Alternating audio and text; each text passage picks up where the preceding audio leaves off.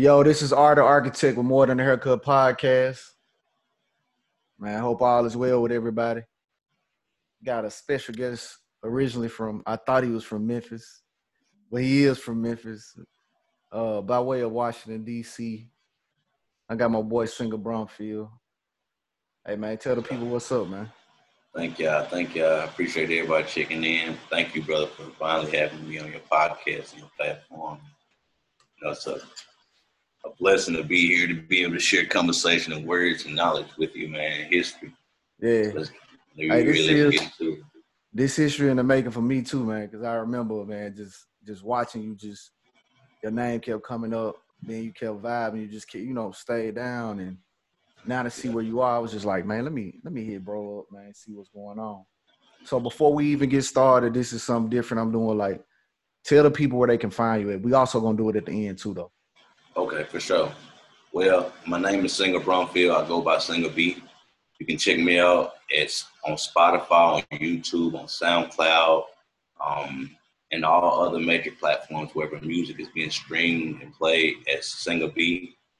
I'm with TRE Productions, signing my own label, my own self. Yeah. Some people say independent. Like you said, I'm from Memphis, Tennessee. I was born in D.C., but I was raised in Memphis all my life. Yeah. And right now I'm in Los Angeles. I've been out here for about a year, a little over a year. Mm-hmm. I've been doing my music out here in Hollywood. So my question before we even get into everything, I need a shirt, a hat.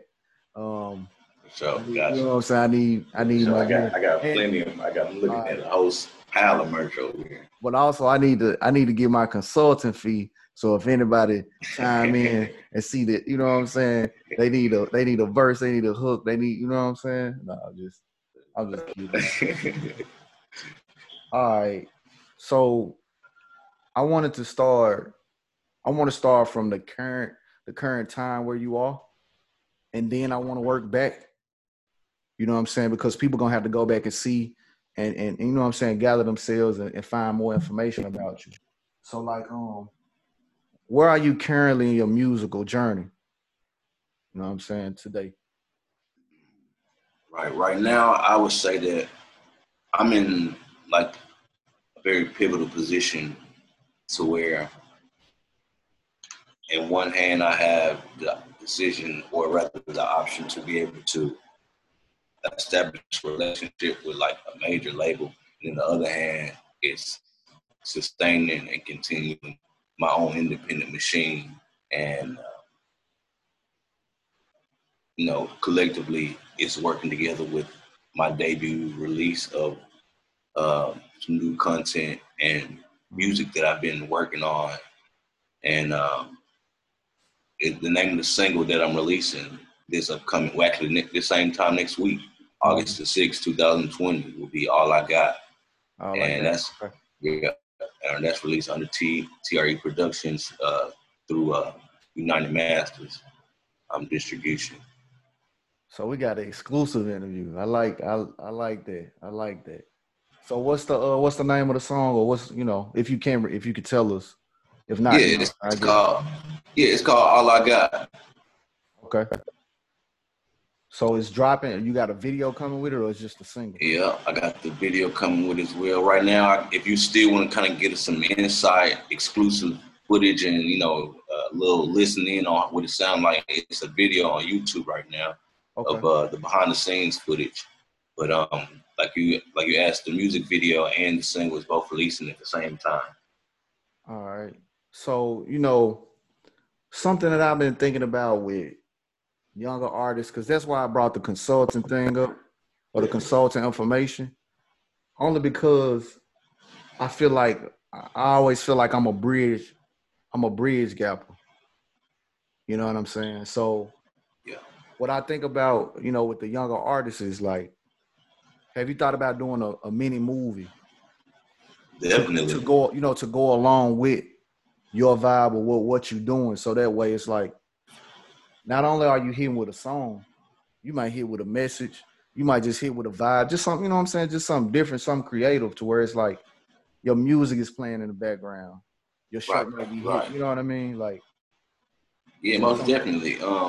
I was working. I actually was planning on releasing a documentary a few albums back on my album called Leaving Home, and I didn't release the whole piece. I just released clips, different segments from different Grammy award-winning artists and Oscar award-winning artists and stuff like that.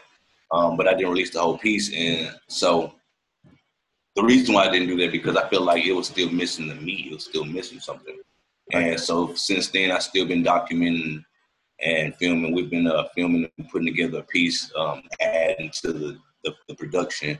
And to specifically answer your question, do we have something that we're going to release along with the single and the video? Not at this time. Okay. But we are working on a big production about my life in a movie form. Okay. That makes sense. That makes sense. So I know you said you dropping a single on United. Is it United Masters, right? Yeah. Because I think I heard about them because I was about to drop. I remember I got a poem called Basketball, and I was thinking about going through them to get it on NBA 2K, but I was just like, I'd rather keep the independence and control the meat of what I'm doing. So I actually been getting some spins on TuneCore, TikTok. Like people been taking a video and sharing it, which has been dope. You know what I'm saying? Yeah. Have you been tapping into any of the the social media platforms outside of the norm, like the IGs, the Facebooks? Have you been seeing? I have, honestly, I have started or make sure that I've captured my own names of each of those pages with my own domains, but I haven't been using like Snapchat and TikTok and all the different apps that's outside of the norm, like you say. But with this new campaign of this single, I'm planning on pushing on all platforms to get as much exposure and to build the buzz as much as possible. Okay. So and I got a chance to read the bio. Cause I'm all about, I know you from us being around and us vibing, and every time we coming in and out the city, we will run into each other. Right. I know you mentioned that you got an album coming out, possibly, or if I'm certain, like with Blue Rock, and Blue Rock is Dame Dash. You know what I'm saying? Can you get an audience the name of it? The name of the album? Yeah. Right now I'm working on Yellow Caution. Hold it, you know what I'm saying? No problem. Right now, like this single, all I got is coming from the album. Yellow Caution Tape 3, which is like a sequel I've been doing since the first mixtape, Yellow Caution Tape 1. Okay. And I was working on it before I ran into Dame Dash and the Blue Rock label, and since we bumped into each other, we've collaborated on over 30 songs, and it's just that I have in my possession, you know what I'm saying? And I know that some that they have in theirs that I don't even can remember or could recall. Yeah. But right now since we was working together, we decided to split it up into songs, and the other artists on his label, Miss Neeks, Hassan, myself, also Angela. We were all, Angela Gold, okay, Miss Neeks, and Hassan. Okay. And then also myself. We was all on the Blue Rock label, independent label. It's like a label that supports independent artists, supports you to keep pushing your own brand. It just has its own plugs as far as different distributions, just all kinds of different stuff. Yeah. Yeah. Oh, that's dope. So we was working on some songs, and some of those songs are still being selected to be decided if it's going to be on Yellow Caution Tape 3. So it's still a working process, right? All right. So I want to get into the Yellow Tape, not necessarily just the one that you're dropping now, but I want you to tell a little bit about that. But first, how did you pull off the opportunity to collaborate with a mogul as such? Man, it was just was it the leave home? You know what I'm saying? I know you writing the project Leave Home. Was it a part of that thing when you left Memphis going to LA or what? I mean, honestly, man, I can't even lie. It's just all God, man, because I had no plans on, like, and it's weird because I've been planning on coming to California all my life. I had always planned on coming. I had always knew that I was going to do music, but I didn't never know exactly what my trajectory was. I just knew I needed to be out here because this was the industry and the infrastructure that supported my type of craft. Yeah, my vision, that as well too. So when I came out here, it was just, I mean, I wouldn't say it was luck. It was just destined that, I was actually performing at a like open mic event with one of my homeboys from college. I emailed him and hit him up and was just like, I'll be in town for like just the weekend type thing, not even a full week. And I have a show at the end of the weekend, so I was just trying to see whatever else I can get tapped into. And it was like, yeah, man, I got a networking event on this day, and the following day I got an open mic. So I came to both events. And at the second event, the open mic, a photographer pulled me to the side and was just like, yo, man, you dope. I got this opportunity for this artist. And he was actually just playing guitar for Dame's other artist, Miss Neeks. Okay. Because they was looking for like a live band. Yeah. And he was like, they looking for a guitar player, and they also looking for a drummer. And I had my homeboy Johnny with me, who also plays drums. He from Memphis? Yeah, he from Memphis. I think I ran into him at Stacks with Lil Will and them and Jay. Oh, he did. Yeah, I think that's who it was. He grew up right around. Okay. But so yeah, we were just like, for sure, we'll do it. You know what I mean? We didn't have that much time really. It was like the opportunity was like the last day that we was gonna be in town. So we came through, we did the thing. They was like, man, y'all hard, y'all fire. So they was like, all right, we're gonna need y'all the next day because we're gonna be filming this, and we're gonna have a live audience. So me and Johnny looking at each other like, damn, you know what I mean? Like, you done got the tickets to the house. Man, what? Like, you know what I mean? We're gonna be missing. We already passed deadline. Because I had a rental actually. You know what I mean? I was like, I didn't want to pass the rental date. Yeah. But with this kind of opportunity, I was like, fuck it, let's just. Excuse my language, but let's, let's go ahead and go with what's going on. So we did that, and at the end of the show, Dame opened up the floor. Was like, anybody want to jump on the mic and do anything? So, I was like, shit, opportunities like this don't really happen. So, go ahead and take advantage of it. And the rest was history. As soon as I jumped off the mic, he was like, man, I want to do a blues album with you, man. Y'all need dope. He was like, you're gonna be able to come back next week. And me and Johnny looked at each other, was like, man, we was actually supposed to be going yesterday. So it was gonna be tonight after this. He was like, all right, for sure, Will. When you come back to LA? And I was like, man, soon. He was like, all right, for sure. And he looked at Miss Neeks, was like, all right, we need to find another guitar player, another drummer for next week.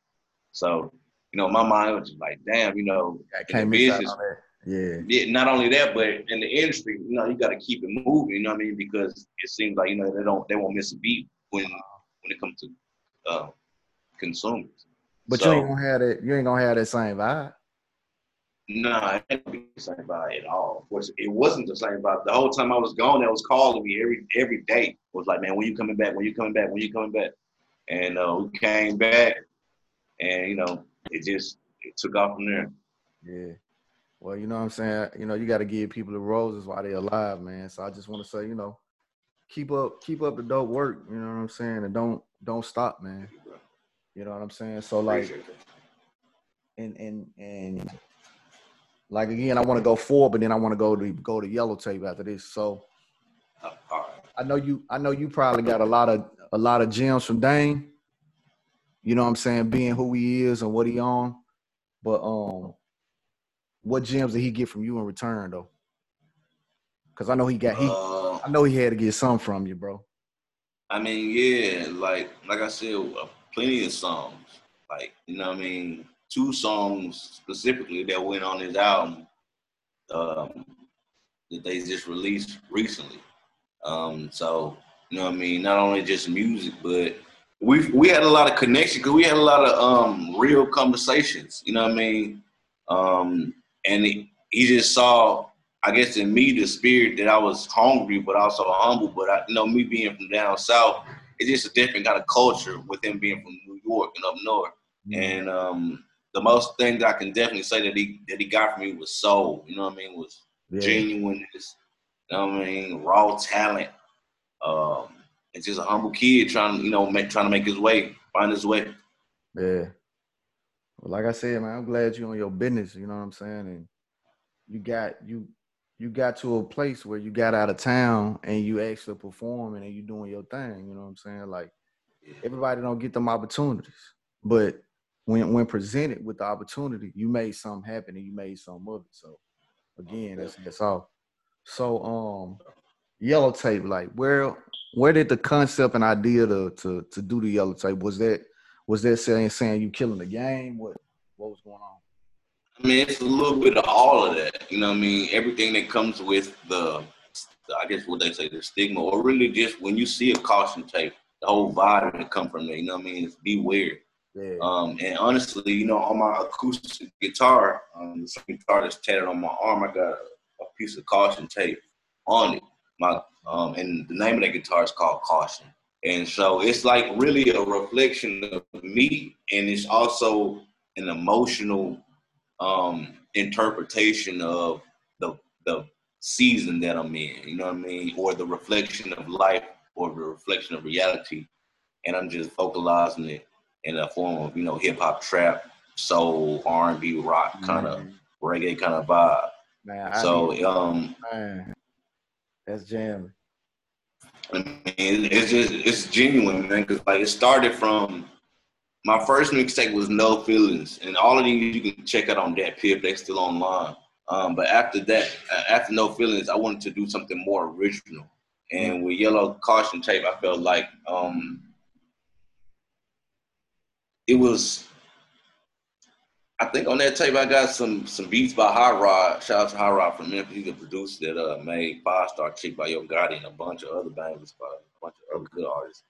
But I think I had a few beats by him, and I just was trying to, like, you know what I mean, incorporate as much originality by infusing my guitar, singing, and rapping. Like, really trying to set the tone to getting that singer beat sound out there. And also mixing a little versatility in it as well. I definitely remember trying to still show my versatility. I was still really pretty much trying to find my sound.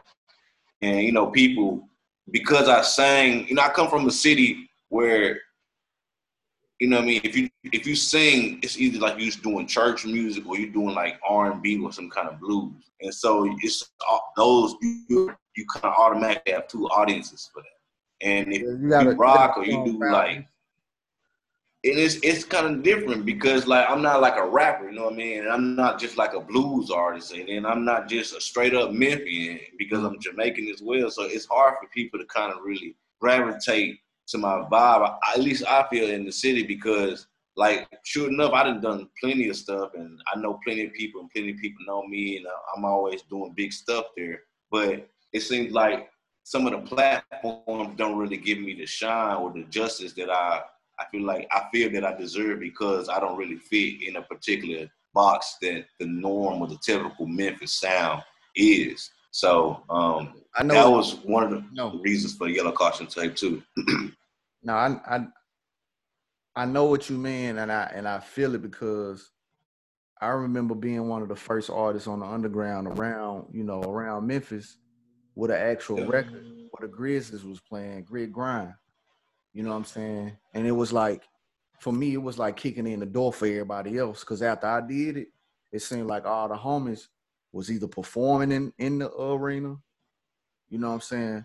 Like Chinese Connection, my homie CBon, you know what I'm saying? Like CBon, it seemed like everybody was just hard. Yeah. Or Al Capone, Al Capone, Ben, you know what I'm saying? Ben rocking. But just the vibe of what you're doing, man. You know what I'm saying? Like I said, it's appreciated. So I can understand why you said it took time for people to kind of grasp it. They didn't really necessarily understand it. But overall, they you know what I'm saying, eventually they have to. They gotta give the credit because it's like you coming with a real mixture of music that ain't being heard in Memphis. the reggae is somewhat underground, you know what I'm saying? On the scene, amongst us. But like you said, it's gospel, it's blues, it's the hardcore rap. But it's like shit, we started Myth Hop down there. One of the homies did. And it's like I was just glad to see stuff like Stacks, the Music Academy come back around, you know what I'm saying? Like running into Al Green and all that kind of stuff. You know what I'm saying? Um, like I said you were from DC. We saying shout out to Chocolate City because that's what we knew it as growing up. But in the bio, green sleeves, right? Yeah. Man, I ain't gonna lie, I ain't know what the hell that was. But then, I went and checked it out. I was like, oh, this the music they used to play during the holidays and shit like that, man. You know what I'm saying? But like, um, so do you remember that time, or like what kind of drew you in?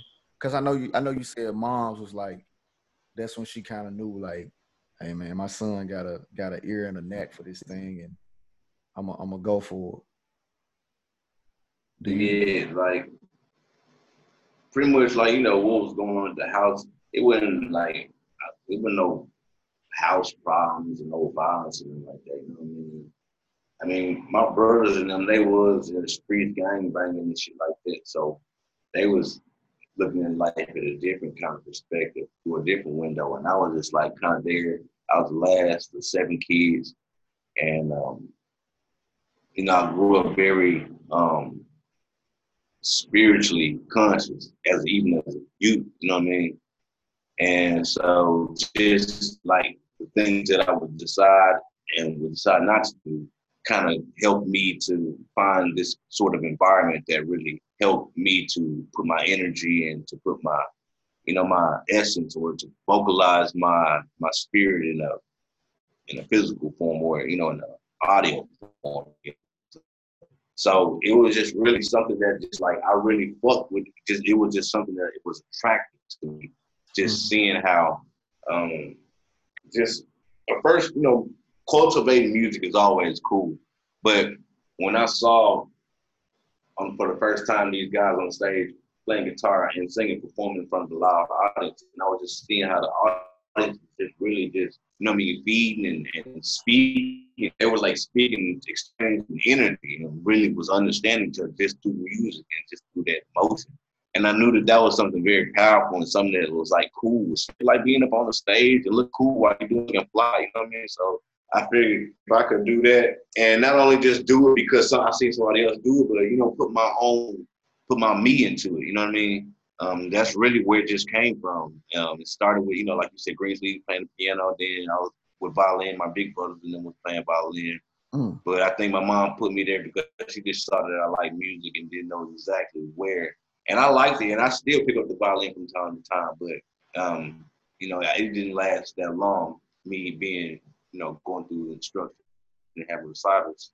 So me picking up the guitar was just like automatic. You know what I mean? And me singing was kind of going hand in hand. And it seems that all throughout my life, I've always been producing and having Fruity Loops, or having some sort of way to record myself. So, it just kind of all came together with the internet. And, that's just kind of, it was just natural attraction. Yeah. So like, this is here, reading on the bio when it was like you were saying at 5 you were doing this, right? So at 5, I was outgrowing my goddamn clothes like shit overnight. And I'm telling my folks, like, man, who is this white boy on the wall y'all praising, man? Like, man, y'all crazy. It's a motherfucker. But so I wanted to bring up like certain points now and kind of like get insight of where you were at different times. So first I want to tell you a little bit about, I don't know if you know Gino Young. You ever heard of him? Gino, he an R&B singer? Yeah. Yeah, I know Gino. I know Gino real good. So peep it. Gino was at one of Tanya Dyson's events, right? Okay.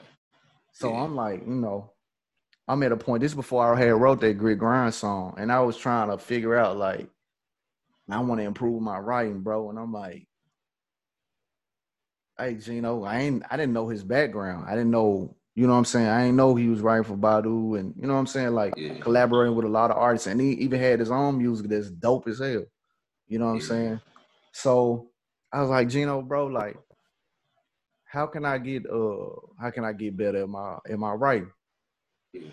Bro was like, take your 5 favorite artists, you know what I'm saying? And write a song from each one of them verbatim. Yeah. So I'm like, shit. And he said, you know, if it was the beat that caught your attention, he was like, write the beat on the outside, on the outline of the song. But as you writing the song, listen to the music, you know what I'm saying? So you can hear it.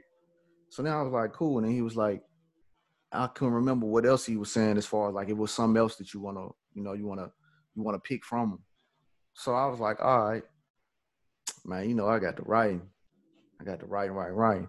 Instead of me doing 5, I did like 150 songs. Snoop, D'Angelo. So it's like when I heard Grit Grind, the beat, matter of fact, I had already had the lyrics before the beat. You know what I'm saying? And that was crazy for me. So I'm saying that to take you back to that first song you wrote and published. Like, what was that experience for you? Writing the alma mater for my middle school. It was I guess it didn't really become reality until I was writing more music after that because I really didn't understand what it meant to be published. You know what I mean? Um, And then once you get to it, explain what publish means. As you know what I'm saying, as you get into your piece. right. So at that time I was in middle school. I was in I was in the, 8th grade, Okay. and I had wrote the alma mater, which is like the school's theme song, Mm-hmm. for my middle school, American Way Middle in Memphis, Tennessee. And it was a competition. I won the competition. Whoever song was best won. So my song won. Mm. And not only was it just stamped and still is the school song, they publish it and make sure that it's notarized and make sure it's official and all that stuff. So at that time, like I really didn't really understand it. I just thought it was kind of cool. I won a competition. I got to be principal for the day and all these kind of cool perks that came with it. But later on in life, as me trying to do my own thing and not even really was trying to be independent, just really trying to learn, be a student of the industry and of music business. I started learning why it's important to have your music published because you can have a song that's you own all of that stuff and you put it out even on the internet, like you release it for free. These certain platforms have licensing agreements with certain music publishing registering companies like BMI or Mm. ASCAP or CSAT. And Yeah. what these companies do is they register your song in a catalog underneath your name, your artist name, and Mm. your government name to have it all, connect. Yeah. And they give you a number, like a ID number. Yeah. And what it does is it keeps a file of all your material. So whenever it's released, these companies that pay licensing fees also are tracking which songs who are licensed to which company. And if you don't have an actual publishing company, not the BMI ASCAP, but a publishing company that represents finding this data and corresponding with BMI or ASCAP and with the YouTubes or the Apple or the whatever Yep. platform, even clubs when they play your music Mm-hmm. or live venues, all of these different platforms have to pay a licensing fee to be able to play licensed music. So I didn't know any of that type of lingo until relatively a few years ago. Just like I said, just learning and growing about the business and really trying to find the best, thing that's gonna benefit me as an artist independently. No, that makes sense, man.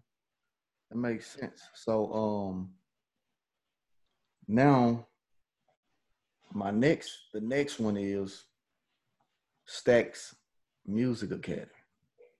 Okay. So like just like we just did with the first song you wrote. Yeah. What was Stax Music Academy like? What did it represent in your life? Even like when you look back at that time, like what did you learn? Just what I'm saying. Just tell us a little bit about it.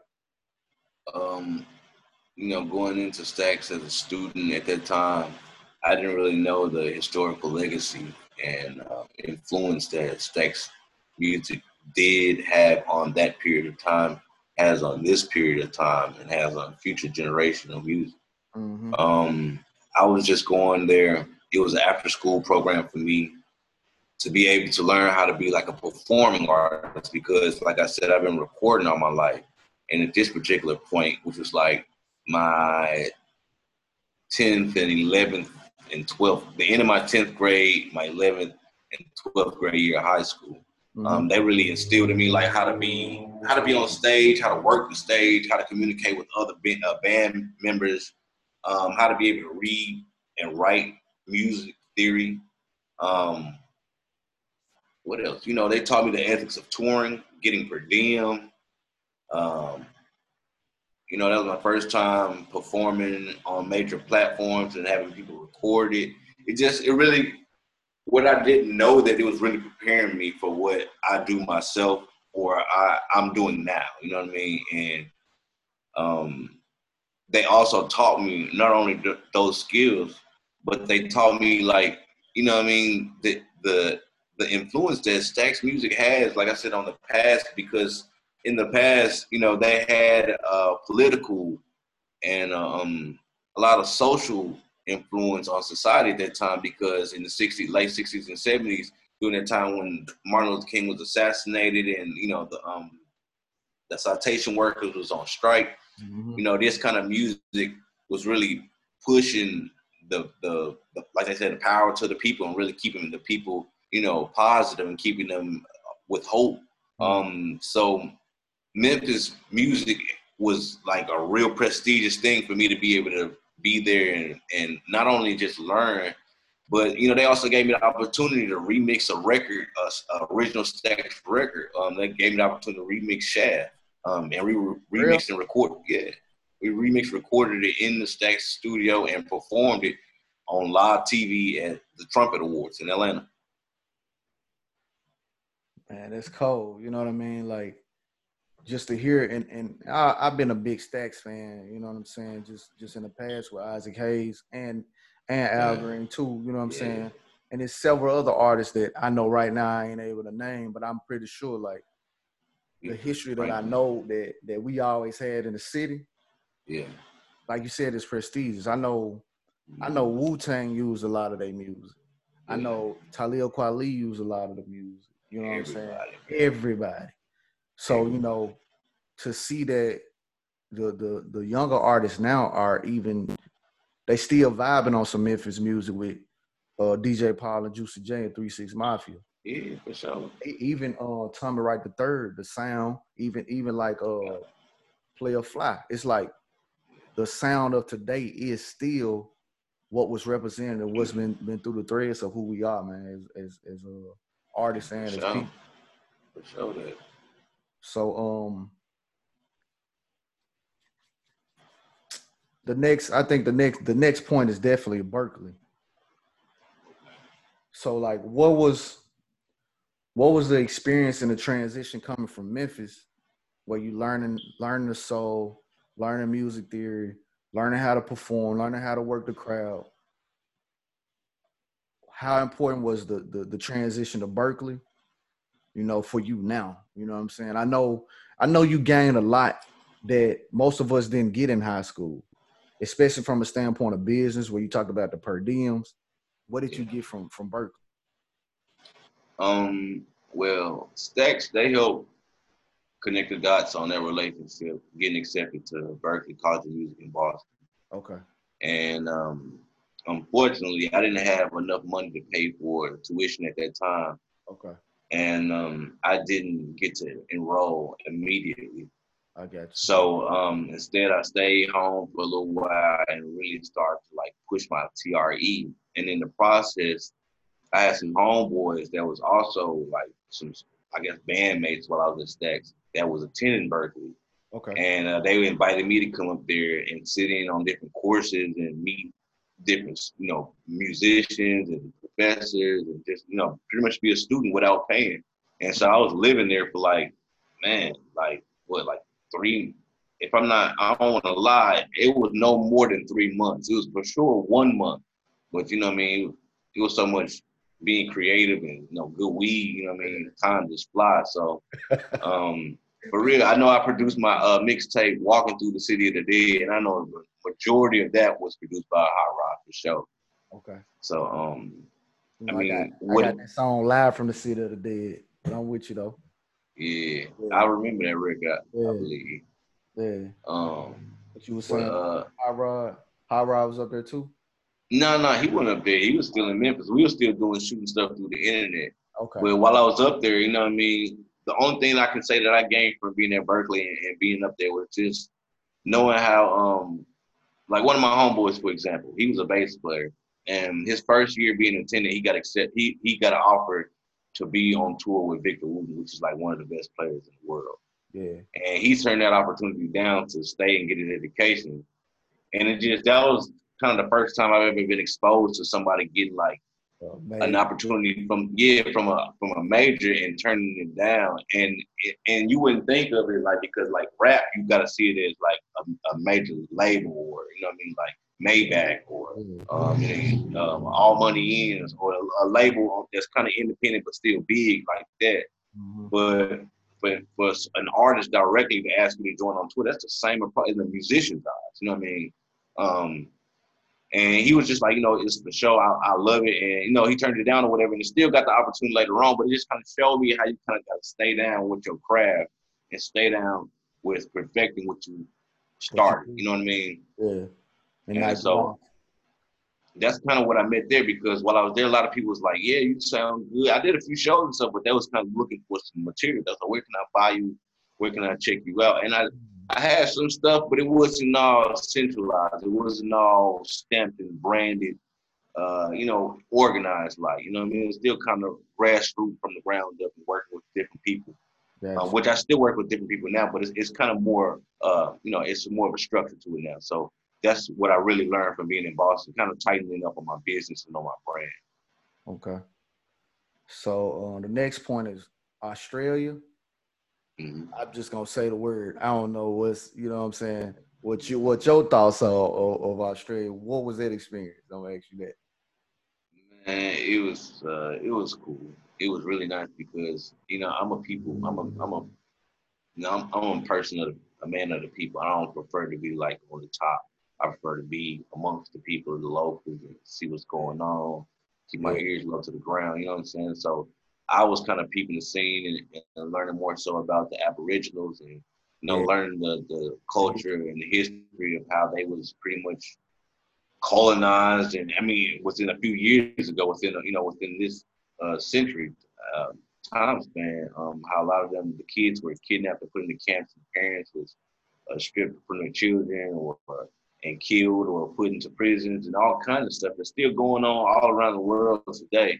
But, I was just wanting to be, a student. Like, I'm always a student in life. I always want to learn and incorporate this kind of stuff in my music. So I was kind of, even at that age and at that period of time, and being at Stacks and being on tour, I was just like very observant of not only just the chemistry and dynamics of the different cultures between, the different races rather within that culture of Australia, but learning the economy, learning how people really respect, and man, I mean like love like soul music, because that's when I really learned that it wasn't nothing wrong with being a soul artist, because people was really like fainting at the sight of seeing us, which we were, essentially nobody, but they was gassing us up and putting us in newspapers, and we were doing big shows on big stages and doing interviews on the news.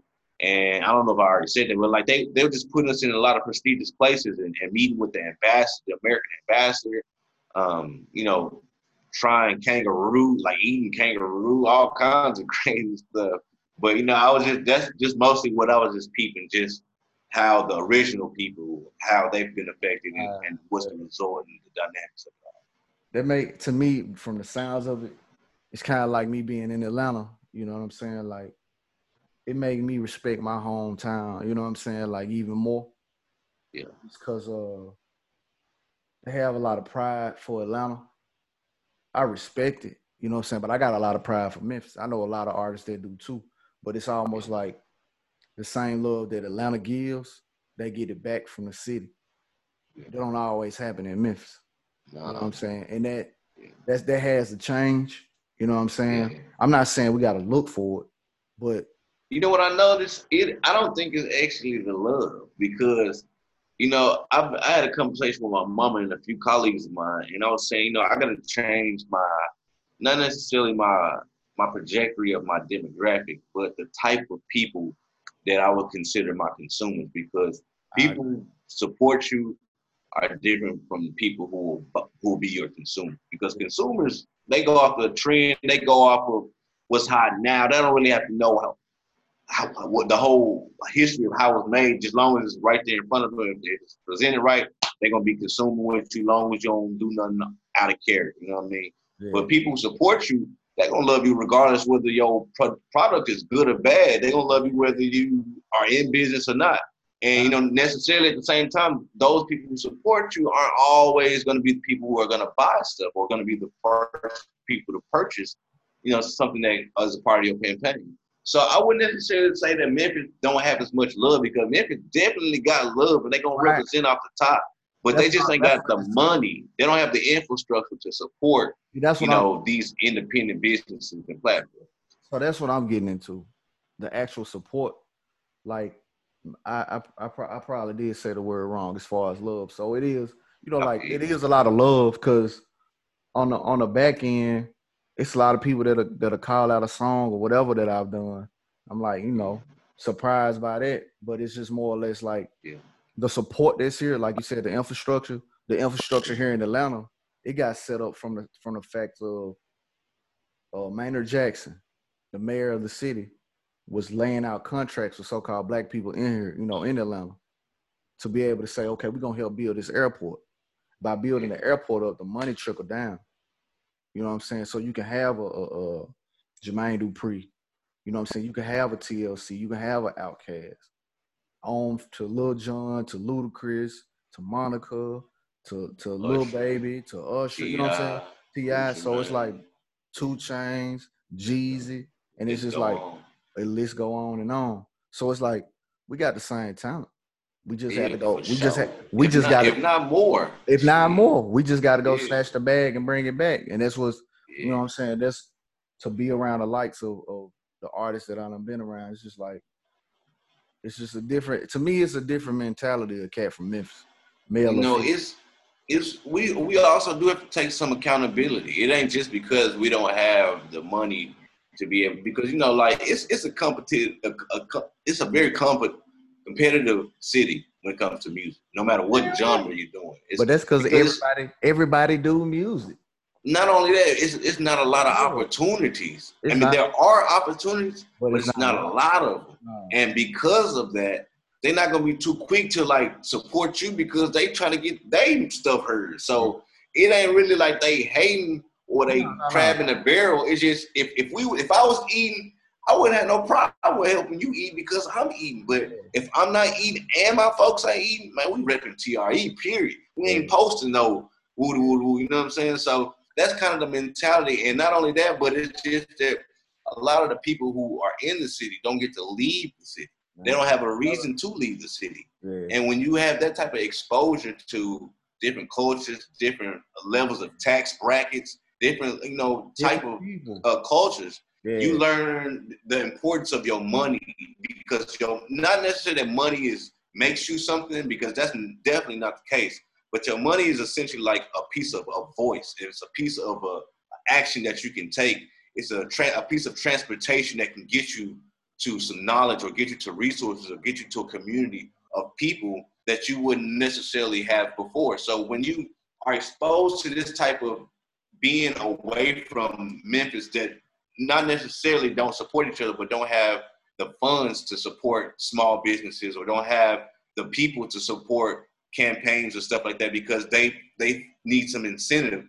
It's just that, you know what I mean, we have to be able to start supporting each other and using our own skills and our own services within our own community so that way we can value other businesses, other independent businesses, because it don't make sense to where, you know, let's just say Susie's Lawn Care. It don't make sense why Susie's Lawn Care ain't got no Instagram promo video, no logo made, no music done by one of these local artists. I know you done heard what's they call? What's that number? When you crash, what's the little? I know what you're talking about. I was about to say 528 cash. It ain't 528. It's not 528 cash, but you talking about 6683? That's out there. I think so. But it's you know what I'm talking about. They be rapping. They got Christmas. Man, them folks got gospel songs. They got all kind of. They be rapping up that whole down here though. I ain't gonna lie. I'm telling you though, man. But they got them for different seasons. So if it's Christmas time, they got a Christmas song. If they playing it on the gospel station, they got a gospel version.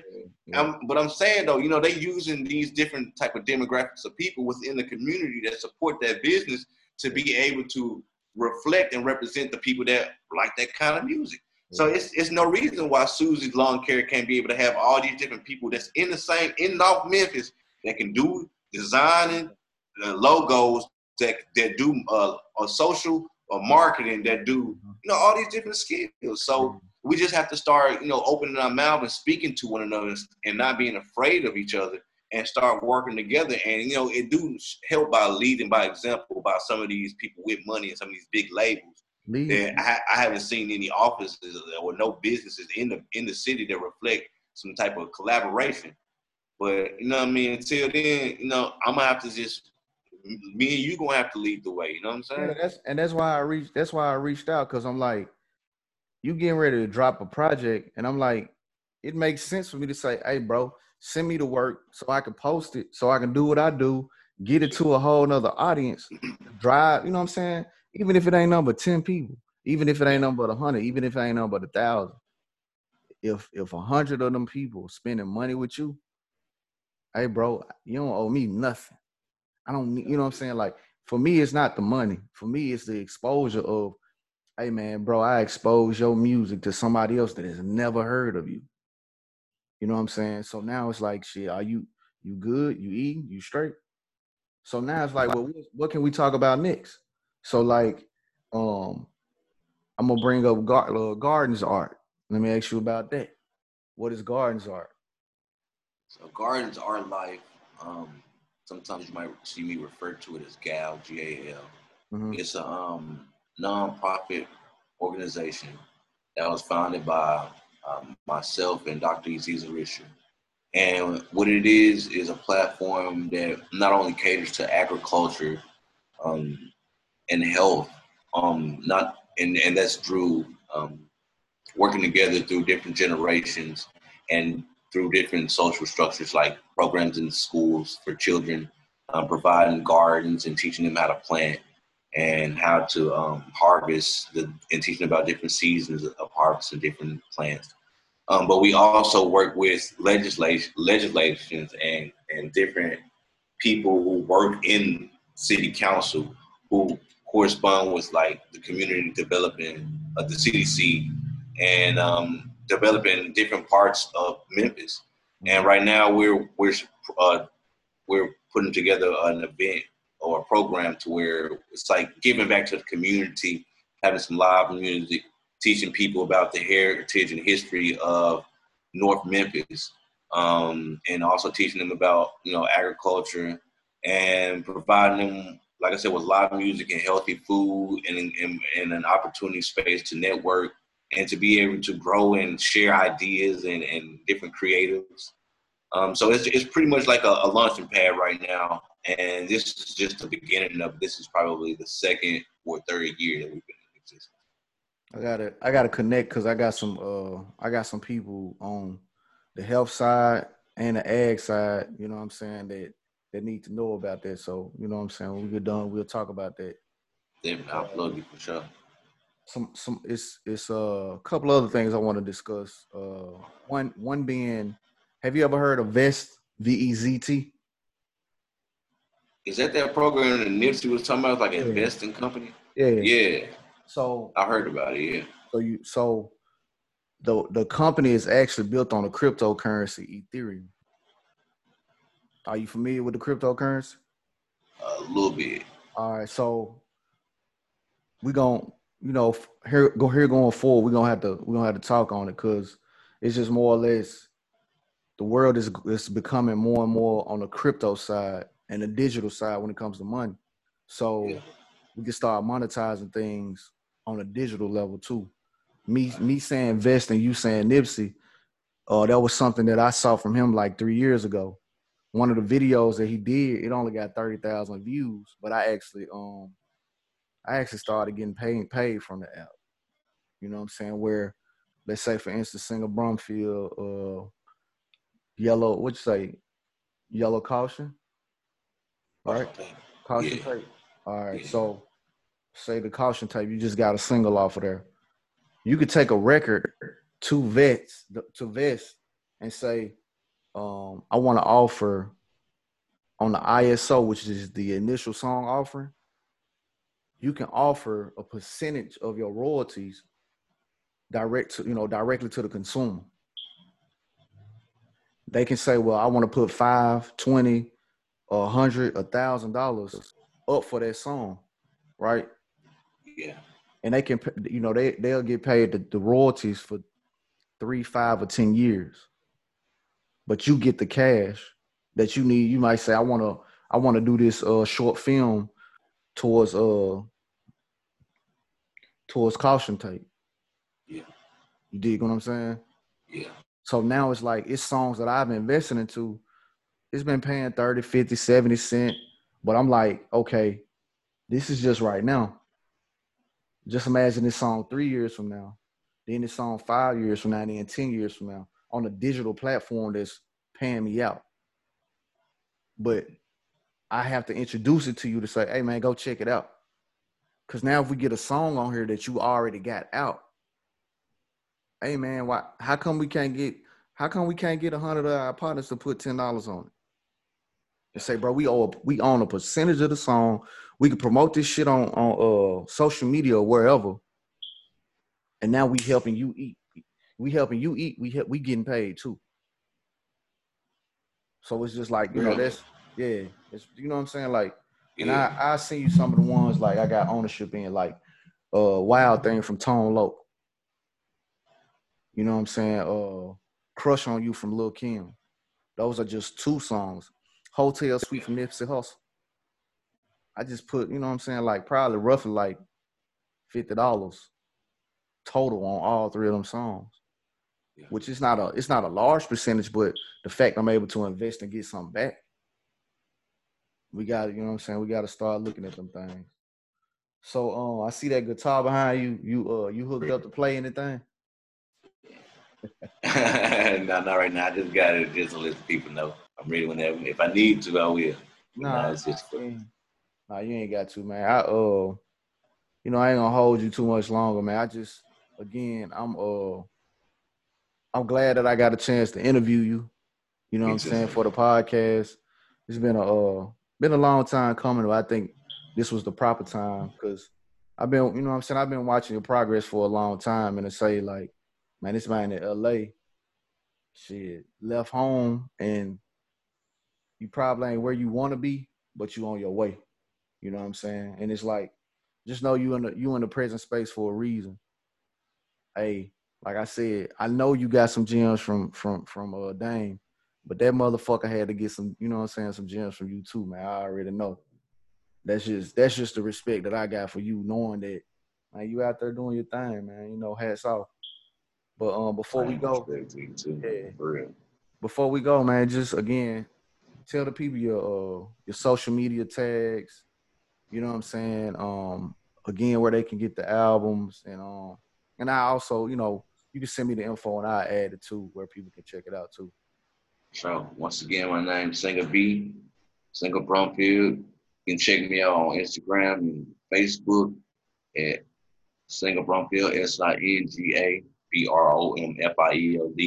You can find all my music on all of the major platforms like Spotify, Apple Music, Tidal, YouTube, Google Play, SoundCloud, and you can just search Singa Beat, SINGA, the letter B. Definitely. Thank you again for having me on your show too, for real. Yeah, man. Man, I ain't gonna hold you, man. This is Art the Architect with More Than Haircut podcast, man. We out.